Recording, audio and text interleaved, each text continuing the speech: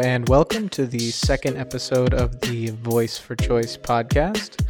I am your host, Kevin Curran, and in today's discussion, we'll be looking at the looming U.S. election with a particular focus on China policy. With the gravity of the topics at hand, we hope you make the right choice. Stick around for the podcast.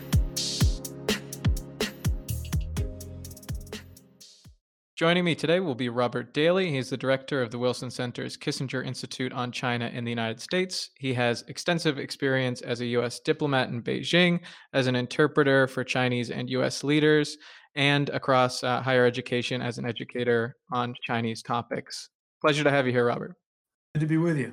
So I want to begin with kind of a straightforward question, but one that might have a complex answer. And that's, if you're in the Chinese leadership at the moment, what are you hoping to see on November 3rd in the United States? I think that the leadership in China is not always quite as unified as the American media portrays it to be. I've had a number of conversations on this topic with Chinese scholars, and my sense, and of course, you're only going to get anecdotal answers to this because China doesn't do polling on these questions or votes. There's no reliable data. I would say that Chinese reformers and internationalists would prefer a Biden victory because they believe that Biden will bring a degree of stability to relations. They understand perfectly well that U.S.-China relations are going to remain contentious for as far out as we can see, and are probably going to get more difficult, not easier. But Biden they see as being less volatile. He will have a more traditional diplomatic rhetoric. He won't be bellicose or deliberately insulting, and that helps them a lot. He will enable the expert bureaucracy, the State Department, the Defense Department, and other parts of government. And when the expert bureaucracy is functioning in the usual ways, they tend to be a force for moderation. And Biden is also expected to work internationally and through dialogue and by rejoining the Paris Accords. And again, working multinationally tends to smooth off the rough edges. So Chinese internationalists are for Biden. But Chinese nationalists, in my experience, are generally for Trump, difficult as he is to deal with. His abandonment of traditional notions of American leadership, his insulting of allies, has really bled out American soft power in a way that creates an opening for China in the field of global governance. Now, China has been unable to take advantage of that opening so far for reasons that we can talk about. But nevertheless, Donald Trump's suddenly saying, it's America first, we're coming home. The isolationism in his rhetoric has really helped China. In fact, early in the Trump administration, when asked about this, a Chinese general said Trump's abandonment of the field of global leadership was a great gift. He said it was a gift, not a victory. A victory you work for. This one we didn't work for and didn't expect. It just landed in our laps. So Chinese nationalists who want to see China as a global hegemon in the long term, and there are lots of those people, probably prefer a Trump victory. Well, you say there's lots of those people, and I'm curious, what do you see as the balance of power between those two factions? This is a big question, and even speaking of factionalism is tricky. Given what we know about the history of the Communist Party, it's very reasonable to believe that there must be factions. There always have been. We know furthermore that President Xi has offended many people in the party and the military through the anti-corruption campaign. And there have at various times been a lot of questioning of his competence. U.S.-China relations have gotten much worse under his watch in ways that don't necessarily work for China. So given all of those factors, and given that China is a big country and people have different views, it's reasonable to think that there are factions in China. However, nobody can point to the leaders of those factions or really describe what those factions might be. In the past, when Deng Xiaoping was carrying out reform, we knew that Chen Yun sort of headed up the other faction, that he was more of a traditionalist and a Maoist. Under Jiang Zemin, under Hu Jintao, Xi Jinping's predecessors, we knew sort of what the two schools were and who headed them up. And that kind of light factionalism that didn't question the Communist Party's monopoly on power was more or less allowed by the Chinese system and was even seen at times as a constructive tension. Under Xi Jinping, there is none of that. The party is all about control, and he appears to be the increasingly powerful strongman at the center of it. the cult of personality emerged early 2013, 2014 in his tenure. Then it seemed to go to bed for a while. Now it's coming back as he becomes the people's leader. So factionalism is perhaps too strong a word, but we do still know a lot about the views of people like Liu He, his chief economic advisor, who would love to see China get back on the established path to economic, if not political reform. But even the path to economic reform, as the Communist Party understands it, does speak for some kinds of political reforms. We just don't know that Liu He will, and others who are like-minded, will actually challenge Xi Jinping. We know very little about this. It's a black box. On the point of factionalism, I did want to point to the idea that there's multiple, let's say, factions or parties in the world system. Those being, for example, the United States, the European Union, and China, with the European Union somewhat caught in the middle. As we're seeing the U.S. reach out more to Europe, what is Europe's position on this, and is it malleable based on who wins the election on November 3rd? The election will make a difference. Europe, over the past year and a half, has come more to America's way of thinking about China. It is seeing it as a security challenge, or as the European Commission said in 2019, they see China as a systemic rival. That's very strong language for the European Commission, which tends to be more conservative. Europe obviously values its trading relationship with China highly, but they share the American critique about China's management of that relationship. The Chinese economy is still not very open.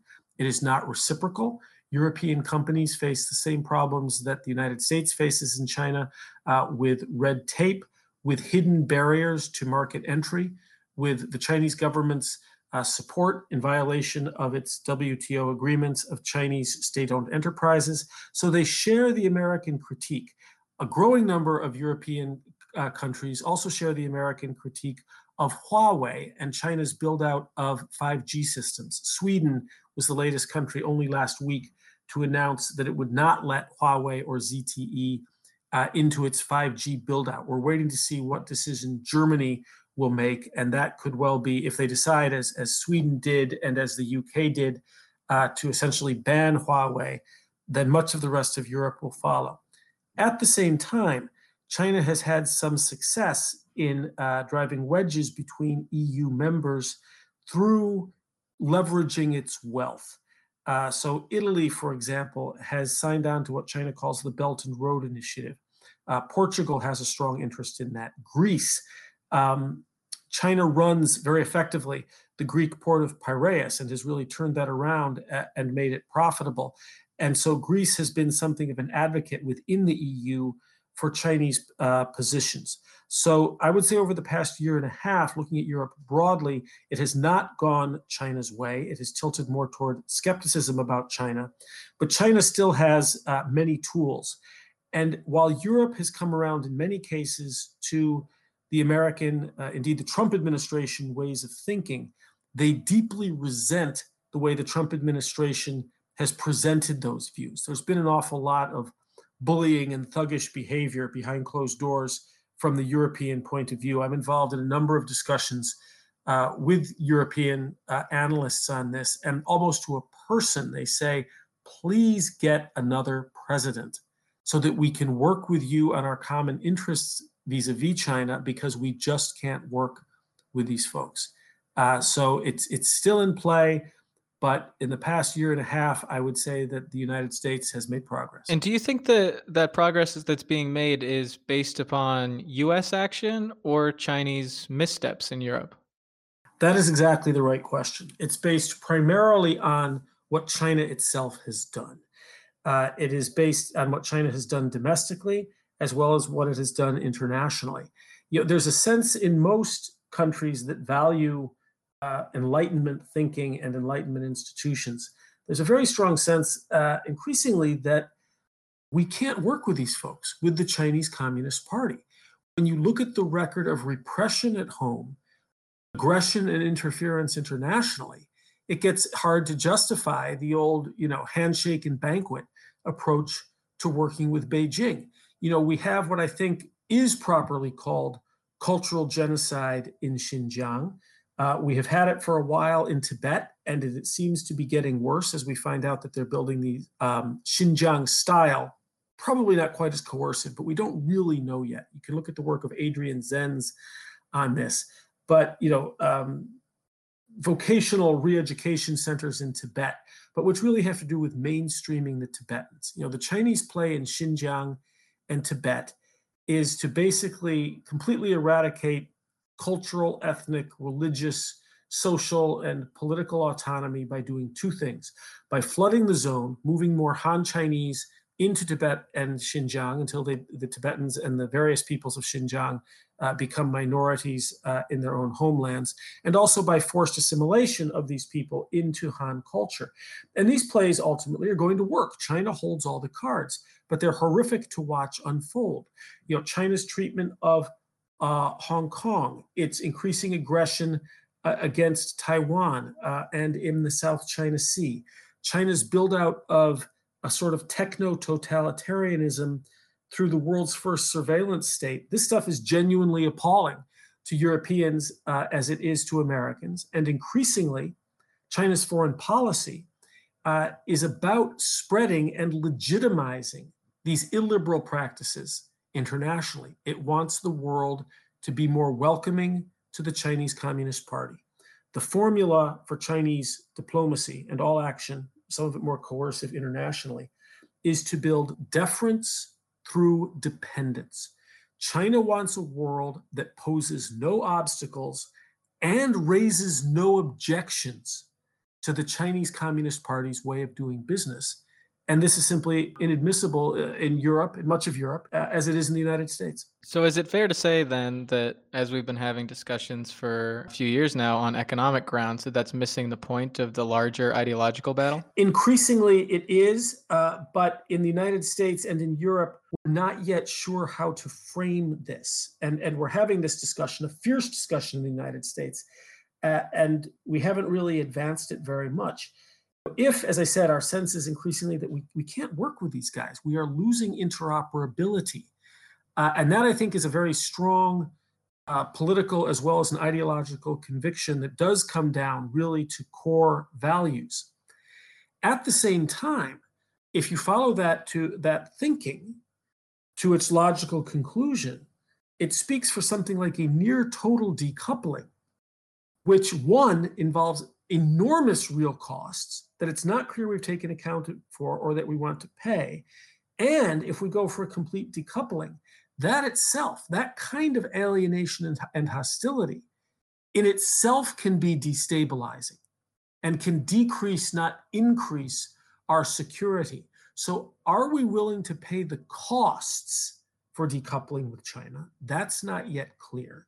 And two, is decoupling with China, in fact, does it leave us in a less safe place rather than a more safe place? Is it the better part of wisdom to push China as hard as we can, but be willing to sort of, to some degree, grit our teeth and still engage with China to a degree, because that engagement and the various kinds of channels for communication that sets up actually provides more stability, even though we are holding our noses and watching our wallets at the same time. That's the nature of the discussion. We don't yet know where it goes. And per your initial question, Chinese actions are a key driver of this. Most Chinese actions over the past several years under Xi Jinping have been so blatantly self-interested, so blatantly self-regarding, that it's been, again, harder and harder for us to work with China. But this is still in play. And I think here the presidential election won't change the nature of this problem, but it might change the style in which we deal with China, and style counts. Definitely, and I certainly think that the style of the U.S. will likely change. Certainly, likely a new Secretary of State that might be less combative with the Chinese. But I did want to read to you a quote from Joe Biden, if you can believe it, a little over a year ago in the Democratic debates, that, in my opinion, might not have so much difference in terms of style from the Trump administration. He said, Sure. "If we don't set the rules, we are going to, in fact, find ourselves playing by China's rules. That is why we need to organize the world and take on China and stop their corrupt practices." To me, that doesn't sound so much of an engagement policy, but again, an adversarial relationship. What do you make of that? Well, so I think we need, we're in a position where adversarial versus engagement, that sort of black and white dichotomy, I don't think that serves our interests very well. I think that what Biden said in that quote is correct. And as you suggest, it's not that far from a lot of the things that the Trump administration has said. A great deal of what the Trump administration has said has also been correct. There are often problems with the way that they say it. But certain aspects of the thrust of the Trump administration's China policy, I think, are essential. And there are people, especially at the National Security Council under Trump, who know China well, think about it deeply and in complex and very useful ways, and who I think have made a positive contribution. The big issues with Trump have been failures of discipline and failures to truly prioritize China. They speak as though China is the existential threat of our time, but they don't act that way. And the biggest failure is the failure to really engage with our allies and to not conduct a war of all against all.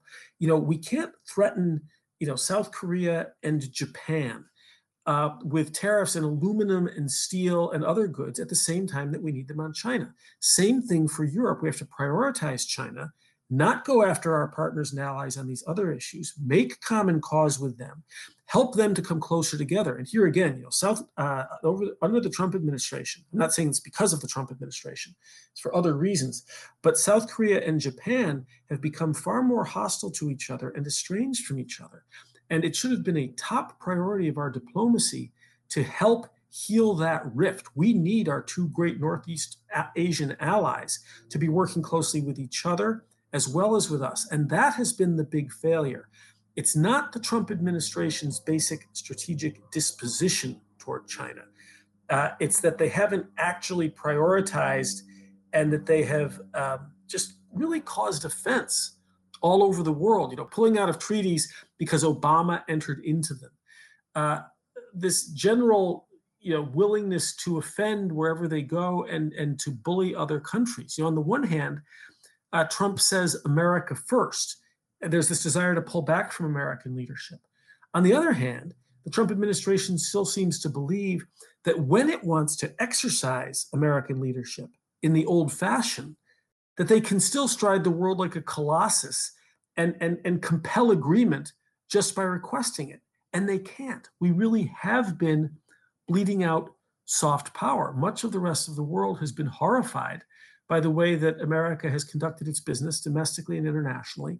And that makes it as hard for them to cooperate with us at times as it is for them to deal with China, even though in terms of ideology and their critique of China, they're closer to our end of things. So that's something that I think that a Biden presidency the Biden group understands this, and they're determined to address it. I did want to get on that point of tariffs, because certainly we can criticize the scattershot nature of applying them, and we can talk about certainly the style, let's say, misgivings of the Trump administration. But I was curious about the tariffs themselves as a strategy to try to coerce adherence to intellectual property standards or other trade policies that are beyond, let's say, the bluster of the trade deficit with China. Is this a strategy that you see continuing, or do you see this completely removed by a Biden administration should he win on the 3rd? I think that I would not expect to see the Biden administration roll back tariffs as a gift to China or to signal a new kind of openness or something like a reset. I think we should avoid the reset language. The tariffs, it's been a rocky road.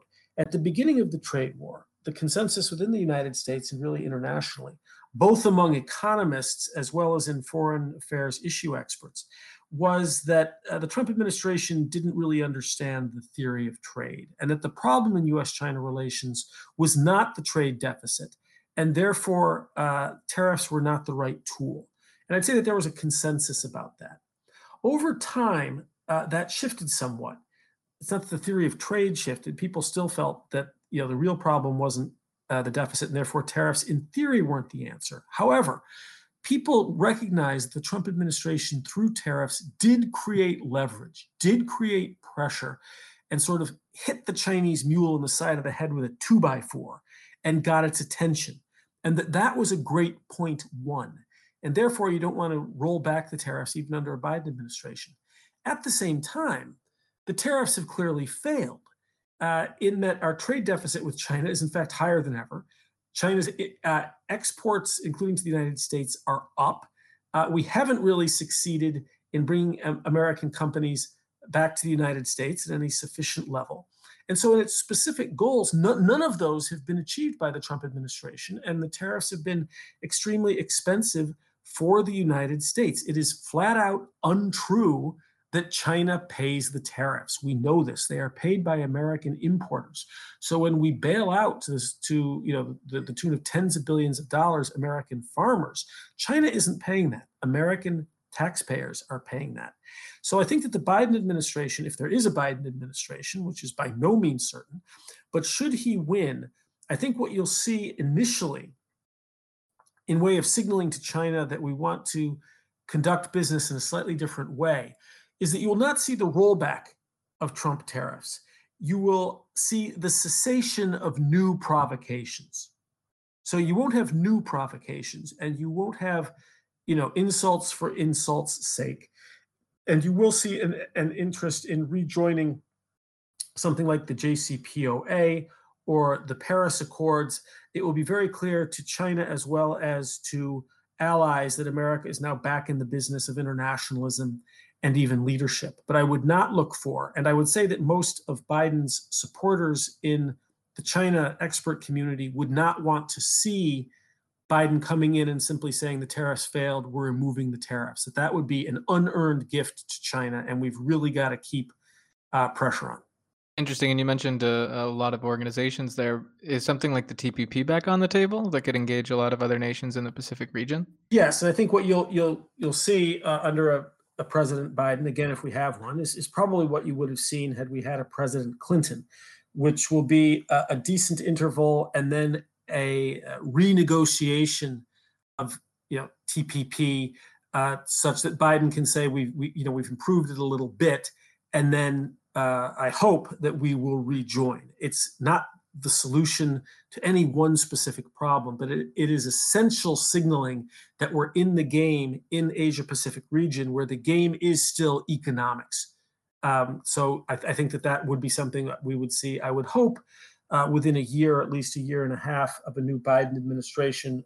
But there would have to be some renegotiation involved here and a lot of messaging to the American people, many of whom really have been convinced that international treaties of this kind harm the American people. Now, there are very strong counter-arguments against that, but there needs to be some public education to make sure that this isn't seen as a gift of a Biden administration to American partners, of whom a lot of Americans are more suspicious of international trade. Definitely was a deciding, certainly a contributing factor to the election in 2016. And as you rightly mentioned, we shouldn't necessarily take polls for granted or who has the lead at the moment, as we saw not too long ago. But I did want to close on the final point, because I do sit here in Central Europe, and of course, right, I'm broadcasting largely to a audience that's made up of Europeans. We recently had an Oxford debate, the Asia Society, involving a lot of members of our think tank. And the question was, will Europe choose the United States over China in the future? And I was hoping you could make a choice on that matter and then justify your answer. Well, as we know, Europe does not want to have to make a choice. They hope that it is not that stark. If it is that stark, it will mean something like a new Cold War. It won't be a Cold War like the old war. I'm perfectly aware of the reasons that everybody rejects the historical Cold War analogy. But it would be a degree of mutual hostility and mutual alienation so deep that hostility, that alienation becomes an organizing principle, individual countries as well as internationally. And it would certainly involve a new arms race, not only conventional and nuclear arms, but also cyber and outer space. And this is in nobody's interest and is extremely wasteful and arguably an immoral move to make. So will Europe choose the United States over China? Obviously, there's a prior question about how unified Europe itself is, and your listeners will understand this well. China is working through the 17+1 and other organizations to try to divide and conquer if it can. And again, this is about leveraging its wealth to build deference through dependence. I think that the key factor here, two key factors. One will be, actually three factors. One is the election. If there's a second Trump term, I think that the rest of the world, like many Americans, are going to be asking fundamental questions about what the United States is and what it means and what it stands for. So that's going to have profound impact on the way that Europe sees its own interests. Number two is Europe's own integration and its own cohesion and ability to act as a group. And then there's China's behavior. I think that we now know who Xi Jinping is. I think that China is now feeling its oats coming out of COVID, so we can expect more aggression and more insistence on doing things China's way, which often means doing them in non-transparent, secret ways that benefit China. So what will Europe make of that? We will see more provocations on the human rights front. We're soon going to be dealing with the death of the Dalai Lama, and that is going to be ugly. It could be even worse as a provocation internationally than the Xinjiang camps have been. But we know that that's going to happen. If China pushes on Taiwan, that will make a difference. And then lastly, I think that what would compel a real choice for Europe is not, Chinese diplomats and American diplomats browbeating people in back rooms, although there's sure to be some of that, and I know that that's very unpleasant. The issue really is going to be whether we see the emergence of mutually exclusive systems that countries have no choice but to choose between. And I mean by that technological systems in things like the 5G build-out. Will there be mutually exclusive, pick one, pick the other, you can't play both? International technological regimes you have to pick between. And then when we see the emergence of separate and again, mutually exclusive financial systems, especially in things like payments, like, will China develop something like an alternate to the SWIFT system such that you can play in one financial ground or in the other? And that will compel choices. So I think it's avoidable with deft diplomacy, which I hope America will start to begin exercising. But it is by no means certain that China won't have to pick between separate systems, which will ultimately mean choosing between a broader order with China at its center or a broader order with the developed democracies, including the United States, at its center. A very detailed answer, but was there support for the motion or? You like these binaries. Okay, if you're putting a gun to my head, if things develop the way that I think they'll develop, I would suspect that Europe is going to end up leaning toward the position that it has already had for a long time, which is drawing closer to a United States, which is also, I hope, drawing closer to Europe and paying more attention to Europe's concerns and equities and acting as a true partner. It will definitely be interesting to see how this progresses here in Central Europe, but unfortunately, we are out of time. It's really been a great conversation, Robert, and I hope that we can have you on again. I'll be glad to do it, and your program and your audience is increasingly important to the way that not only U.S.-China relations goes, but to these questions about China's global governance and the way the whole world responds. Central and Eastern Europe play just a key role. For more on this pivotal region's engagement with China, please do visit the Choice website at chinaobservers.eu. Also, consider subscribing to our newsletter, where all of the prescient posts on the Choice platform are distilled down and sent directly to your inbox every month. You can also find us on Facebook and Twitter, on Twitter at China Observers, and on Facebook at China Observers in Central and Eastern Europe. And as always, remember to make the right choice and join us for our next Voice for Choice podcast.